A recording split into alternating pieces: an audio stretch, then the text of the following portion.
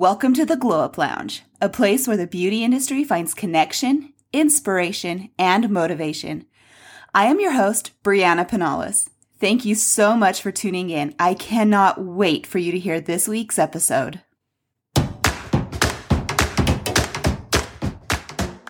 Well, Matthew Landis, thank you so much for being here with me today. I would love for you to maybe tell us a little bit about yourself, your background, and how you've gotten to be where you're at. Well, I've been in the beauty industry since 1995. So if that puts it into perspective, that was the first season of Friends. And I learned how to do a lot of round brushing. I learned to cut a good Rachel.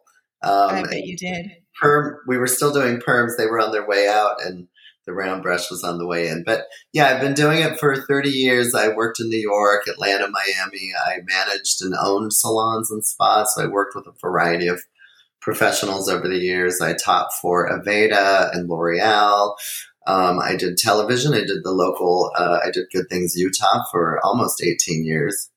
And then I got involved with Image Studios back in 2009 when they were first beginning. And that's a salon suite concept. We now have about 180 locations nationwide.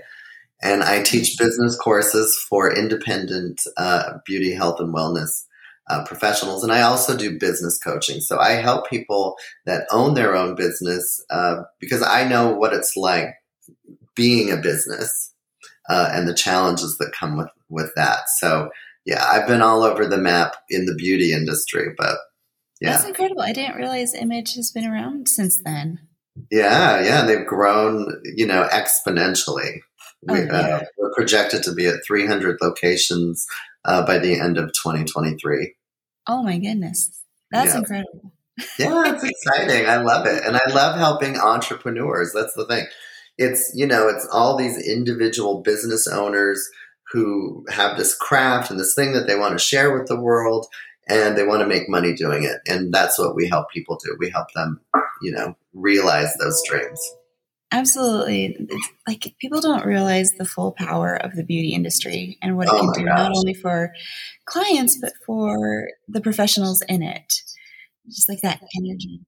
We have very intimate relationships with people and we touch people every day. And to me, it was always about relationships.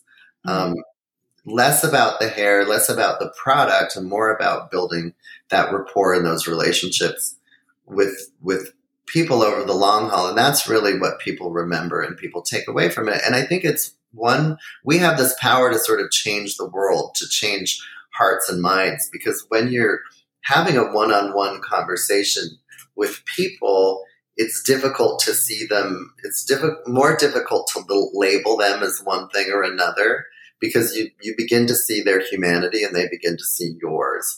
And so I think that's one of the most powerful things that we do. And we play a part in people's lives, but we're not part of their life. So I can't tell you how many spouses and family members of my clients have come up to me over the years saying, "Oh my gosh, I feel like you've been part of our family for 20 years and I've never met you, but I know all about you." And, it's such a really cool, wonderful gift that we have in this industry. What do you feel your superpower is? Oh, my personal superpower? I think it is that ability to relate to people from all backgrounds. I have had many a conversation with people who I vehemently disagree with on many levels. And yet I think that more often than not, we leave as friends. And I think that would be my superpower, is being able to relate to people. That's such a beautiful gift. So I'm so glad there are people like you who have that and are able to create that safe environment for vastly differing views and people, and that's what we're talking about today. And I would love to know how you've been able to create safe spaces, inclusive spaces for people. And I know that's always how it should have been. But I feel like in the last few years, especially, we've seen kind of that trend of, if you want a quiet service, let me know. Or, this is a safe space for the LGBTQ plus community. But what does it actually mean to create an inclusive safe space beyond saying that you are? Well, you really have to live it. You have to be it, and you have to embody that change that you want to see in the world, right? And the beauty, health, and wellness industries have always, or have traditionally and historically been safer places for LGBTQIA people, because in the world, I think there's a lot of reasons for it. It tends to be a more feminine, safe space for people, I think. It also, fashion tends to push the boundaries of what it means to be human and to express yourself. It's all about self-expression. And I think that's a lot of what, as LGBTQ people, it's this ability to express myself and be myself authentically. And, fashion has always played with gender. It's always played with color and art and creativity. And I think that it's always sort of been a reflection of what it means to be a human being. And so I think LGBTQIA people have always sort of been drawn to these industries, and they tend to have, I say safer because, it's easy for me to say that as a cisgender gay white man living in a city. But I think creating safe spaces in the suburbs and in rural places is also important. And I think that nowadays with social media, we have this opportunity to do that and to change hearts and minds. And I love how you tie that into fashion, and it's about self-expression. Mm-hmm. I feel like so much of the time people are just, whether they belong to a community that has been, tamped down or, whatnot, people feel afraid to express themselves authentically. Yeah. So what are ways that people who maybe don't have experience with someone in the LGBTQIA community, how can they, beyond just, saying I'm a safe space, I want to be a safe space, what are things they need to think about? Like, not misgendering people or dead naming people, or how can they incorporate that into their services and their marketing even? Well, I think that the first thing is to educate yourself and to have some self-reflection. What are my strengths? What are my superpowers, as you mentioned it? And then where could I do better? And to listen to these communities and to listen to people and try to understand their point of view and where they're coming from and ask them. We don't want to sort of, I think the important thing is to be authentic and to really look inward first and recognize your own blind spots and figure out what those are first. I do think it has sort of become performative, putting a pride flag on your door, but it's still important to show that is a safe space. And then I think there's a couple ways that I think that you can create a space that feels more inclusive. And one of those is, because of social media, is to begin to sort of reflect the way that you believe and the things that you feel through social media. Because when people are looking to find a salon or a spa, they're going to go to your Instagram first, and they're going to see what you're all about. They're going to see what your space looks like. They're going to see who you are. They're going to see who is invited into your space. Mm-hmm. I think for people in fashion, or when we do photo shoots or we have models or we show different styles, that we need to be more inclusive in the kind of people that we're showing in those spaces. And that's one way to start. Then I think within the service, there's some basic things like sharing our pronouns and never assuming somebody is one way or another and never trying to label them. So for me, in a consultation, perhaps, rather than show somebody what I think, when they say, what do you think would look good on me? I want to know what they like first. So rather than assuming what kind of haircuts they want to look at, I'm going to ask them to pull up Google and show me the kind of haircuts that they want to see, which is going to help me kind of guide me in the right direction instead of making assumptions about people. And that goes a lot of different ways. So, I might see this sort of suburban mom come into my salon, and I'm thinking, oh, she's going to want a suburban mom haircut. No, she doesn't want a suburban mom haircut. She wants rock and roll badass haircut, and she wants to feel sexy and alive and feel seen as a woman. Mm-hmm. And so those are the kind of things that she wants. And so trying to find that out. And, I have friends, I've had clients within the trans community who have gone in and had sort of negative experiences where the stylist, misgenders them or shows them haircuts that really are not reflective of them at all. And so I've listened and I've heard those conversations, and I think it's important to make sure that you're not making those mistakes. Definitely. That takes a lot of letting go of ego, which is very hard for a lot of people to do. But I think it's all about like allowing people to make mistakes and lovingly educating them. Yeah. To break through that ego wall, right?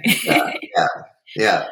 And I think as a salon owner or as a leader, it's important for us to reflect that, with the people that we surround ourselves with and the kind of conversations that we have, not only on the floor, but in the back room and everywhere. And it's important to begin to embody that. Absolutely. Having worked at some spas and salons myself, it's very hard to manage kind of that energy and that environment, because so much of the time it's kind of known for being like catty or competitive. What are ways that you've been able to overcome that and make that environment be one that's welcoming and allowing of mistakes and growth and inclusivity? Well, first is don't be catty and competitive. I think this is sort of embodying that. For me, I can only speak for myself, is I have to look inward. And so when somebody elicits a reaction from me emotionally, I don't look to them to understand why they're not doing or behaving the way that I want them to. I'm looking inward saying, what's triggering this response in myself? What are my own prejudices? What are my own assumptions about this person? First and foremost. So rather than being catty and competitive, I try to be empathetic and try to understand where that other person is coming from before I react. And it seems like a very small thing, but it's a really big step in understanding the people, because I have been guilty of so much assumptions and labeling. And I'll use one example. When I did the television work for ABC4, I started getting all of the sports guys. Now, sports for me as a gay boy growing up were terrifying, and I was bullied and made fun of by people in sports environments, and so I was sort of petrified of doing these sports guys because I thought that they would judge me, but I was making all these assumptions about them.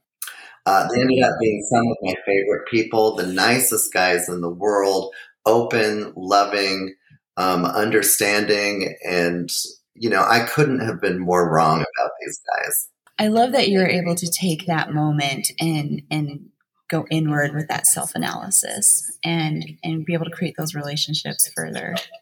Yeah. And, the easiest person for me to control is myself. It's the only person you can, right? That's the only person that I can control. Oh, and it takes a certain level of maturity and self-analysis to understand that. Yeah. And, I look back at my career when I was earlier in my career, and there are things and times that I wish I could go back and do a little bit differently. But the best we can do is learn from our mistakes and move forward and try to do better.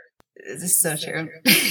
I feel like it took me into my 30s to like make that connection and figure it out and put it into practice, because that's the hard part. Is you can know these things, you can understand, how to be a nice, good human, and how to understand what's the trauma response and the trigger. Yeah. But then putting it into practice. Yeah, and it takes time. It's one step. It's one day after another. And you don't just wake up and you're this enlightened being, but recognizing it. I remember 20 years ago recognizing the dialogue going on in my own head and trying to reframe the dialogue when I found myself judging other people or labeling other people or making assumptions about people. And it's not like it happened like I had this aha moment and everything changed. I've really had to work at it over time, and I'm just doing the best that I can. You've had such an incredible journey. Like, I can only imagine. Well, we're still on this journey together, right? So, yeah. Now, kind of circling back to, those practical ways, I feel like so much of the time people are afraid to ask what makes another human comfortable, what makes another human feel safe. Yeah. Because whether it's fear of offending someone or fear of coming across like they're making assumptions that maybe they shouldn't, but what are some ways you have found that, someone can ask those questions and be that person who allows for that other human to open up? Well, the key for me is to actively listen and pay attention and not try to talk. Listen more, talk less. That's really the key for me. And I think over time, it's hard to say this because after 30 years in the industry, again, one of the things that I think that we get really good at is holding space for other people. And that I think some people are naturally good at that. And so for many of us, it's a skill that takes a long time to really learn. If you give people the space to open up and the space to talk, they just do. Or if they don't want to, they don't have to. There's no need for us to try and figure somebody out. So that's part of it. Instead of me trying to figure somebody out, just let them have the experience that they came to have, and providing the space for that to unfold and asking the right questions. You've worked with so many, as a business coach, as a leader in this industry. How do you work with people to help them be authentic and not feel like they're pandering to a community or, just saying the things they think they need to say? Well, the key, this goes back to, I can only do me. So if I'm coaching somebody and these are the questions, it'll always go back to the why. Like let's talk about you and what motivates you, and it's always going to come back inward and in self-reflection. Why is this important to me? What am I trying to accomplish? How do I want to be seen? How do I want to be heard? And when I figure that out, then I can begin to provide that for others. When I can figure out what my motivation is, that will help me move forward. I do coaching as well. And with every single person, I start with, and it's cliche for a reason, but you have to understand your why. And you have to understand that true purpose. And what I try to help people understand, and I don't know if you do this as well, is that as beauty industry professionals, we have so much energy going outward. Yeah. Both with running a business, growing a business, doing the services, putting ourselves out there on social media. There's so much going outward. It's like, when I ask people what their why is, it's always outward. It's still outward focused. I want to help others feel good. I want to give others confidence. And so what I try to help people understand is what's coming back to you. That's your why. Absolutely. Yeah. And, in our business, if we don't take care of us, if I don't take care of me, there is no business. There is no business without me. Like, the haircuts or the colors are not going to happen if I'm not there to do it. And part of our job is to make other people happy and comfortable. And if we're not happy and comfortable, we can't do that for other people as effectively. So I do think and that's one way to create it. I think one way to create a more inclusive space is to understand who you are and express that and let that be free. Because one thing in my strive to be Mr. Professional Salon owner is that I started to put myself in a box, and I started to put those things that made me fabulous. I sort of quieted those things by putting on the uniform and by behaving the way that I felt like I needed to behave. And I started to make myself smaller to make other people comfortable. And I realize now that I didn't need to do that. That people will feel more comfortable if you just let it all out and live as brightly and as shiny and as fabulous as you can. And people will be drawn to that. And that will provide somebody with a more inclusive and comfortable feeling when they know that you're being authentic. Understanding of you don't need to put yourself in a box. You don't need to make yourself small so others can feel big. Everyone can feel big. Yeah. Everyone has permission to do so. Absolutely. When we were talking about competitive and cattiness, I learned a long time ago too, there's plenty of space for everybody to thrive and be successful and for everybody to shine. There's more than enough for all of us to thrive. I was talking with someone the other day that everyone has something they prioritize, whether it's golf or getting their nails done or whatever. And, just allowing people to prioritize what they feel is important and be who they want to be. It's not a moral failing. It's not a character flaw because someone prioritizes golf and I don't understand that. Absolutely. Let them go do their thing and I will go spend my priorities at the spa where I want to be. And that's okay. Everyone gets to be who they are. Absolutely. I have thoroughly enjoyed our conversations. Oh my gosh. I hope we can have more of these conversations. Me too. It was my pleasure. Definitely a kindred spirit. Thank you so much.